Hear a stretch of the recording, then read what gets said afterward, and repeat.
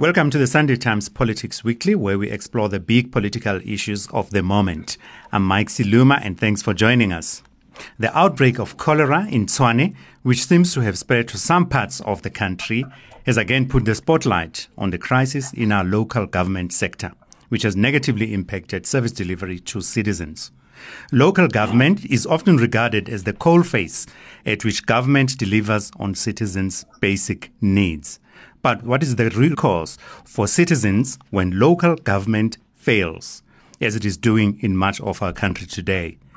To explore the issue that touches all of us, we joined on the Politics Weekly by Dr Sithembile Mbete, who is a lecturer in the Department of Political Sciences at the University of Pretoria and is an associate fellow at its Center for Governance Innovation, as well, of course, as Mr. Sandile Swana, who is a political analyst and governance expert. You asked Mr. Ramaphosa to sit down first. I'm standing. Now I warn you. I need to put on my big girl panties and keep going. You can't have two speakers standing at the same time. Security services of the Republic of South Africa, you may intervene. There's been several attempts on my life. Lower that hand on Ukume. The president is accused of serious crimes. I know I'm going to become the president of this country. You are going to be the president. I am going to be the president of South Africa. Of South Africa. There's no confusion. Of South Africa. I will cancel race. Corrupt people do not eat alone. They have a spider web. I now suspend the proceedings. I now suspend the proceedings. I have warned you. Welcome to the Politics Weekly. I would like to start with you, Dr. Mbete. Who should be blamed for the long-standing water problems in Hammanskraal, where the outbreak seems to have started? Is it local government? Is it province? Is it national? Is it none of the above? It's all of them. All three of them should be blamed. South Africa, Chapter 3 of our Constitution speaks about cooperative government. And it's this idea that the governance of South Africa is done across all three levels, so local, provincial, and national, and that these are distinctive, interdependent, and interrelated, and they're supposed to work with each other in order to govern, but also to deliver services. And in the case of water, this is one of those areas where the responsibility for managing water and for providing clean water is actually shared across all three levels, mainly in terms of the cleaning of the water with local government, and in providing kind of the clean water that should go to our taps, but also in terms of broader water management issues and the resources that are provided for that, the National Treasury and the Department of Water Affairs at a national level are also responsible for that. And what we've seen here is a failure across all three levels of government to do their jobs effectively. We know that with the Rooiwal water treatment works, that is the one that provides is supposed to provide clean water to Hammanskraal. The master plan for the expansion of that facility and the maintenance of it was done in 2004 and has not been implemented, which has eventually led to the situation where we have 17 people dying and losing their lives unnecessarily. Okay. I'd like us, you've just very broadly explained to us who's responsible for what, in this whole saga. I'd like us to come back to that later, as to what has been said during the week by, among others, the Deputy Minister of Water Affairs. But for now, Mr. Swana, I'd like to ask you, this week it's Hammanskraal. Recently it was eMalahleni, where a young boy was shot and killed in a service delivery protest. Why are local authorities failing in their primary task, which seems to be a straightforward task, really? Thank you so much. And I also must greet my fellow panelist, Dr. Mbete. Let me say this. For instance, if we are here in Gauteng, we have a municipality that started with nothing. I think they had, I can't remember, it was 100 rand or something in the bank when they were started, mid-val. They had absolutely nothing. And became, with before our eyes, the best performing municipality in Gauteng. Its neighbor, which had more resources on day one when Midvaal started, Mfuleni and so on, became a total catastrophe, an example of failure. So under the same laws, the same country, there are certain types of mayors, certain types of leaders and councillors and MMs who flourish and become exemplary using the same laws. Within walking distance into the next door municipality, there is total disaster. Now, when you ask me why are municipalities failing, we must also admit there are municipalities where when you get there, you just smell fresh air and success. The ones that are failing as part of a broader process that has been developing since the 1990s and accelerated after the Polokwane conference of the ANC, where people are elected to be mayors and councillors and others are deployed into various positions within the municipality who exhibit at least three qualities. One quality being incompetence, the second quality being dishonesty and corruption, the third quality being a culture of non-performance, those three. You say the task is easy, so it is clear, solutions are known, the problem is well defined, the solution is known, all the resources are there to implement the solution, but the solution never gets implemented, whether it's at Eskom, whether it's at Mfuleni municipality, even when the sewage is going in the wrong direction. When you flush the toilet, the sewage comes into the house rather than going out. So the only problem that we're dealing with here is the HR problem. It's the human resources of wrong councillors being appointed by political party bosses and their factions. So that is where your problem comes from. You can blame the laws, you can blame every other thing. When you've selected and appointed the most cruel and dark-hearted people, this is what you get. So you think that it is largely about who we put in charge of these local authorities? Of the local authorities, also of their bosses in terms of the Department of Local Government. Let me give you an illustration. From 2007 to 2021, I was a lecturer at Wits School of Governance and Wits Business School, specifically focusing on municipal governance and municipal finance and all that, for 14 years. And the focus of our teaching was on helping people who are appointed to municipalities to meet the minimum competency requirements. From when we started until today, for all practical purposes, those minimum competency requirements were never implemented. Never. So all the people we taught, there was no benefit because the ones who are in the wrong positions who don't qualify are not removed to put the ones who are qualified. So it means the bosses, the higher ups at Treasury, the higher ups at COGTA, the higher ups in the presidency are not interested in the improvement of government. They are there for other reasons.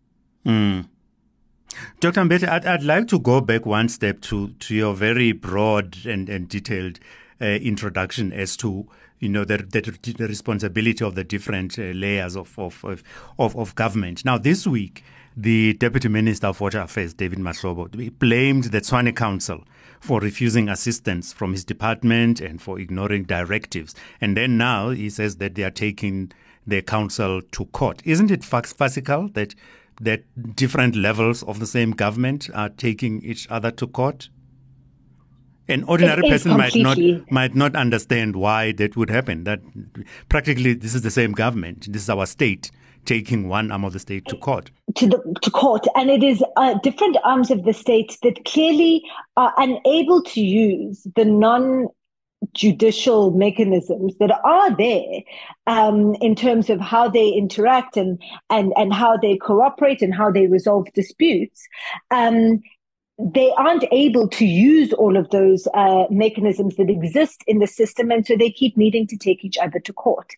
And to be quite honest, so at the moment, I think that there is, because the city of Tshwane is currently under or being governed in a coalition with the DA mayor, and the national government and the provincial government are obviously under the ANC.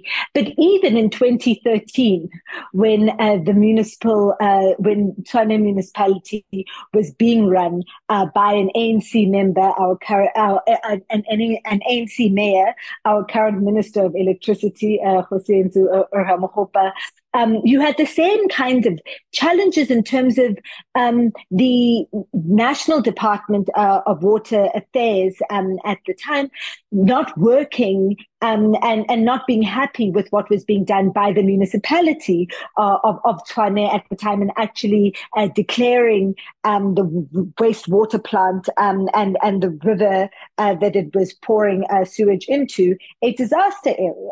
And there were all sorts of things that were meant to have been done in terms of the extension of the plant and refurbishment that was meant to have been completed by 2015, and it was never done. And I think this goes to something that Mr. Swana was speaking about. And I think that what the crisis is that we have is that there is no consequence management in our government at any of the levels. And there doesn't seem to be any one who takes responsibility for making sure the right people are in the right positions to do the jobs that they are supposed to do, and then are held accountable if they don't do those jobs. I've been looking in preparation for the conversation we were having today, that we're having right now, for the names of who actually runs this plant, right? So we talk often about the politicians, but who are the engineers that are actually working on this? Who runs the plant? Are those people still in their jobs? How long have they been in their jobs? What disciplinary action have they faced for not doing the work that they're supposed to do? Who are the people that work in the government departments or in the municipal departments that are responsible for overseeing and making sure that things have been done? It's so difficult, to get that information, but also once you do have the information, it becomes very clear that the usual kind of consequence management processes that any of us would face in our jobs, if you were supposed to do something and you didn't do that thing, don't seem to exist in many of our governance institutions. And so things can go without being done. So maintenance goes goes without being done. The building that's supposed to happen, there's a whole situation in 2020 where there were refurbishments happening on the wastewater treatment plant, and then there were delays because of COVID-19 and lockdowns, and then nobody seems to have followed up on that work actually being completed. And so the kinds of consequences that people ordinarily face in employment don't seem to be applying to the politicians and the civil servants that are meant to be delivering services. Mrs. Swana, Dr. Mbete is raising the issue of consequence management, essentially for in this case, for the technocrats, the operators, who run these institutions and these operations. But can we have someone might say, why must the politicians escape consequences for their decisions or non-decisions? Can we get to a point where there are clear and comprehensive consequences for politicians? Or do they just walk away from the wreckage, innocently, and then be redeployed somewhere else? There is a problem of consequence management at a political level. It's clear, there's no doubt about it. As an example, very recently in KZN, the MEC for Sport resigned. Shortly after, I think a lot of journalists were already aware that there's a scandal in any event, although the politicians said that the scandal emanated after she resigned. And then when the NWC of the ANC went there, I think somehow there was a general agreement that the whole cabinet must take collective responsibility for that scandal and not pinpoint any particular person. The scandal of Life Esidimeni, as an example, has been a bioscope, a movie, for a very, very long time. Qedani Mahlangu went overseas to study. Now, they are still trying even now to get some accountability. You would have heard that if a person does something wrong in a listed multi-billion company, if you are the CEO, you do something wrong, over the next 90 days, they are going to get rid of you. Now, that is not happening in the public sector. Cyril Ramaphosa himself, when he took over power from Jacob Zuma, he said he's going to appoint to set up new performance contracts for his ministers. We have not received a credible report of performance since Cyril Ramaphosa about the ministers. For instance, during times of a cabinet reshuffle, that this minister scored 5 out of 10, this one 4 out of 10, that one 7 out of 10. Therefore, these ones are getting promoted, these ones are removed from the cabinet, etc., etc. Performance is never a consideration. It's never a consideration. Ramukhopa himself, as Dr. Mbete pointed out, was a failure in Pretoria, in the city of Tshwane, before being promoted to the presidency and then subsequently being promoted to the Minister of Electricity. The biggest job in South Africa right now is being given to a failure. So our management of human resources at the highest level of leadership in South Africa is using a very dark science. Literally, it's something that is beyond fathoming, that you can never understand what it is that is being trying to be done other than to arrange for continuous failure. Hey, Dr. Mbete, just to change tack a bit. Now, I'm a citizen of either Hammanskraal or any of the many places where service delivery is failing.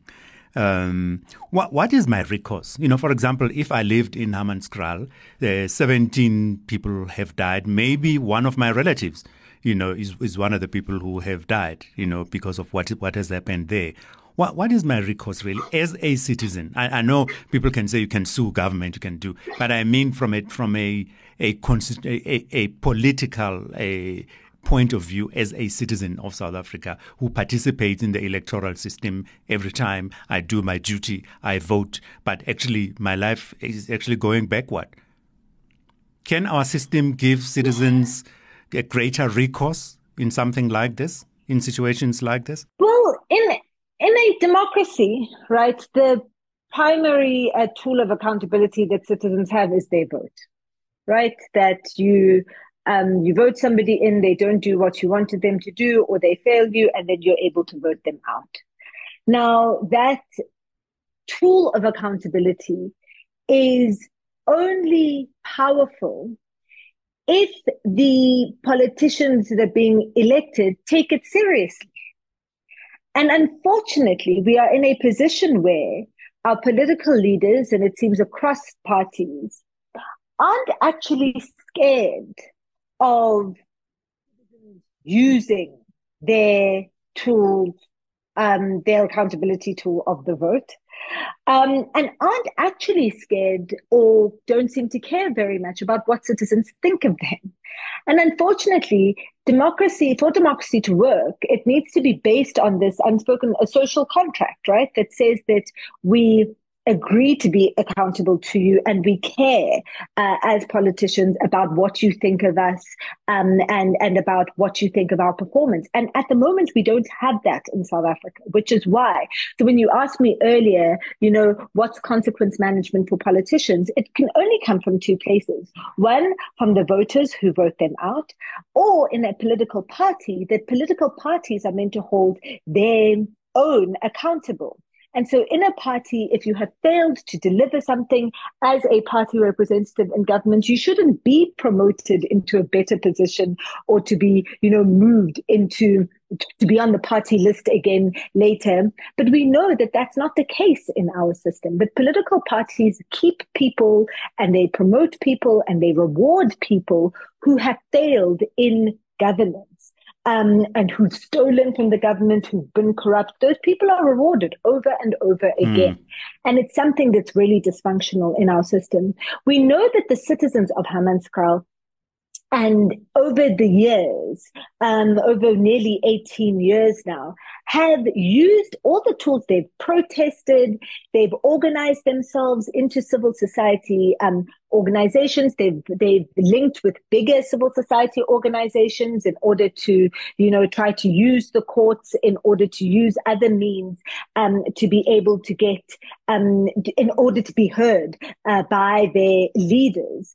But you can be as active as you want as a citizen. If the people with the power to do what needs to be done don't do that thing, if they are unresponsive, there's very little recourse actually that you have, which is also why we then all turn to the courts. Because as you say, really at this stage, it seems that the only recourse that the families of those 17 people have is to sue the state. But, so we've become this very litigious society. We're turning into Americans, where we sue each other for everything. And it's because the existing mechanisms of governance that should work aren't working because the politicians and the civil servants just don't take them seriously. I wish I had a more enthusiastic thing to say and would be more optimistic.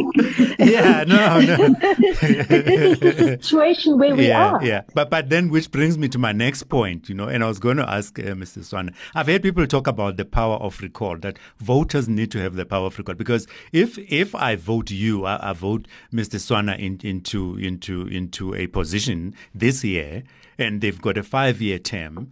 And in that, by the third year, it's obvious to everyone that they are actually causing serious harm to me and to our society and to the economy, etc. Why should I not be able to recall that person somehow?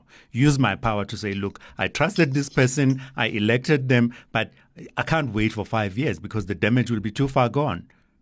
Why can't we have that kind of exit route for voters? Thank you so much. You must be aware that the power of recall was, to most of us anyway, dramatically demonstrated with the recall of President Thabo Mbeki. So the idea of recall, and then it was repeated again with Jacob Zuma, then we will see if it will be done with Cyril Ramaphosa. So the idea of recall does exist in South Africa. But the recall is actually in the hands of political party bosses and dominant factions within those political parties at the moment. We need reform.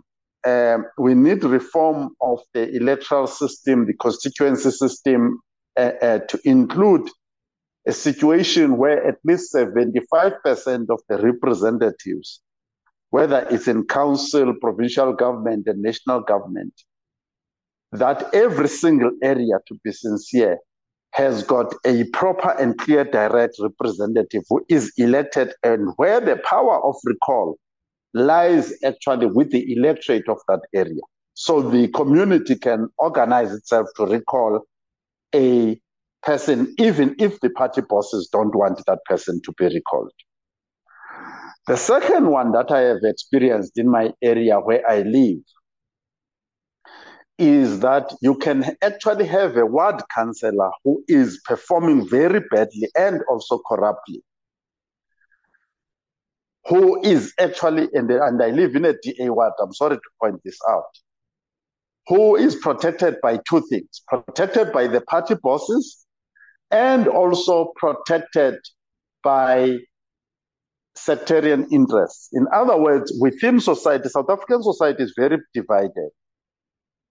There are certain people who are voting for the DA and the Freedom Front Plus on the basis of fear that the ANC and the EFF must not take over. So regardless of how useless the person is, as long as it is somebody who can protect white privilege, for instance, that person will remain there regardless of how useless and abusive they are. So a person can be protected by party bosses and the party bosses in the sense that our representatives don't have to be even properly qualified as long as they are in the party list and the party bosses are willing to protect them. Secondly, citizens who are protecting racial interests can actually protect a useless councillor, and we are not able to remove them. And lastly, therefore, we need a direct representation where communities, even members of them, can mobilize themselves and have a proper channel to set up a recall process without the political party bosses. Dr. Mbete, I'd like for you, before we get to the end of our conversation, in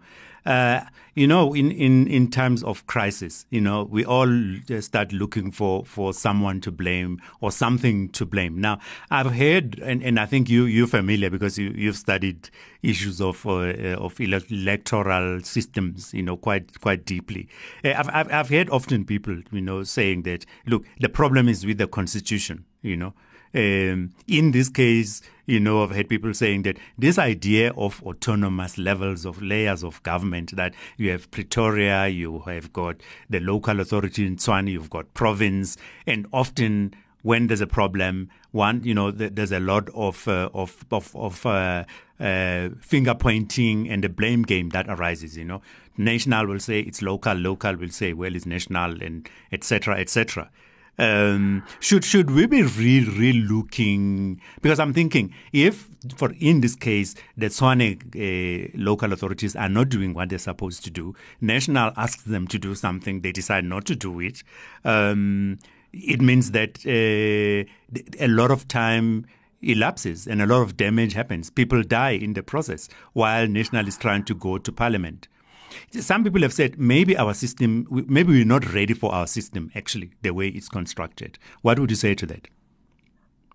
Well, look, the reason why our system was constructed the way that it was, right? And because of the way in which the country had been divided under apartheid, and the different people who were involved in designing the system and the different interests that needed to be balanced. Now, two things to remember is firstly that South Africa is a very large country. And so governing the country entirely from the center is incredibly difficult to do because it is so big. And so you will obviously need to have smaller units. Now, the question here is whether you have those smaller units that are involved in doing the governing at a local level be extensions of the national government, or whether they should be, as they currently are, sort of semi-autonomous units that are elected in their own, that are elected with their own powers and with their own ability to generate income. I think that whichever way the system was structured, right, there's a big conversation also around the provinces. And in this case, around the water and Hammanskraal, it really is around dynamics between national and local. But of course, the provincial government and provincial entities like Rand Water, for example, are also implicated in what's happened in Hammanskraal. The point I'm trying to make, though, is that the issue here isn't so much around how things are structured. It is about the conduct and the accountability of the people that are operating in those structures. Because the mechanisms are there for there to be a sharing of resources, for there to be a sharing of expertise. It's just that the people who are responsible for this work at every level of government that they've been responsible for it just haven't done their jobs. You've just got people at many different levels who just don't do their work and get away with not doing their work.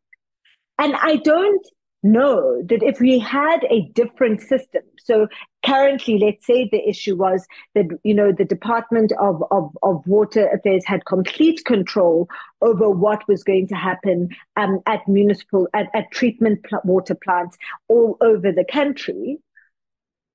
Would the people that were appointed in those positions be doing their jobs? And we see what happens at national level. There's a lot of people working in national departments that don't do the work that they're supposed to do.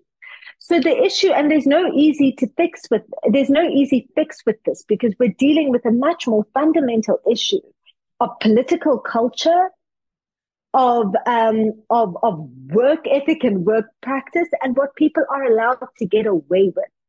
And I don't know how what I do know is that there's no easy way to fix that. And what I don't know is how we start, and I hope that we're having the conversation around people just not doing what it is that they're supposed to do, even when the resources are there. So there was a big issue in Hammanskraal around this, where there weren't sufficient resources being invested, and then resources were being invested into capex and sort of building new, extending the structure, and not enough was being put into maintenance. And then there was maintenance that was happening, but not enough of the extension. And then there was neither of them. Something that we haven't spoken about here that I think is important and that we mustn't neglect is the role of the private sector contractors. Because the people that are actually doing the fixing and that are supposed to be doing the maintenance and that are supposed to be doing the building aren't government employees. It's companies that are contracted by government to do work and also haven't done the work, and raises the question about why isn't government holding those people accountable? If those people have been corrupt, if they've gotten those contracts corruptly, why are they not being prosecuted and held to the account for that? Because it's criminal what they've done, and so why aren't they being held accountable through criminal matter? Through the criminal justice system, but also how is it that somebody gets a contract to do work and then just gets left with no follow-up? There's no inspection, there's no daily or weekly reporting, and there's something very, very, very dysfunctional and crooked between the way in which business interests and our government operate with each other, that actually is allowing private businesses to get away with murder, literally. Mm-hmm. And Mr. Swana, the last word will go to you off the back of what Dr. Mbete is mentioning now, the use of private businesses or private contractors for what ordinarily would have been government functions to perform. Doesn't that actually give rise to the whole problem of corruption that we have? Not necessarily in that way. You must remember that every company, let's take Checkers, Pick n Pay, Sasol, or Bidvest, any big company out there, they've got a procurement department. I mean, the things that Checkers sells in their shops, when you go there, they get them from different suppliers all over the world. So that doesn't on its own cause procurement. Sasol will tell you the same thing. Anglo American will tell you the same thing.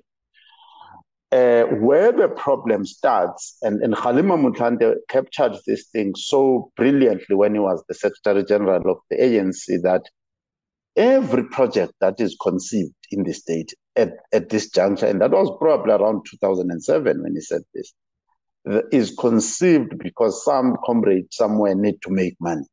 So even something that was being done by the municipality will be outsourced so that the comrades will make money.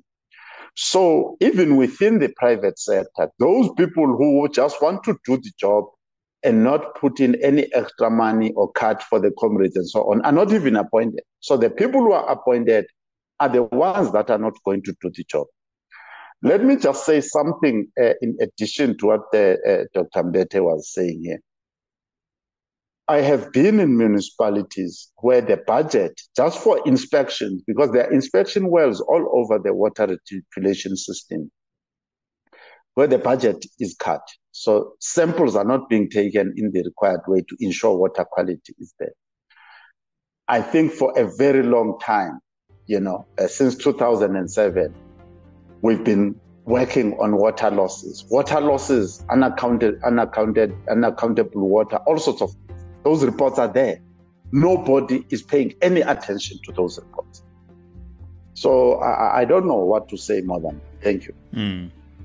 Well, that's where we will wrap it up on the Sunday Times Politics Weekly this week with my guests, whom I thank very much for their time. Dr Sithembile Mbete, who's a lecturer in the Department of Political Sciences at the University of Pretoria and is also an associate fellow at its Center for Governance Innovation, as well, of course, as Sandile Swana, who's a political analyst and governance expert. We really appreciate your time for coming on to the Sunday Times Politics Weekly. I'm Mike Siluma. Until next time, do stay safe, stay blessed, and let's do good for our country.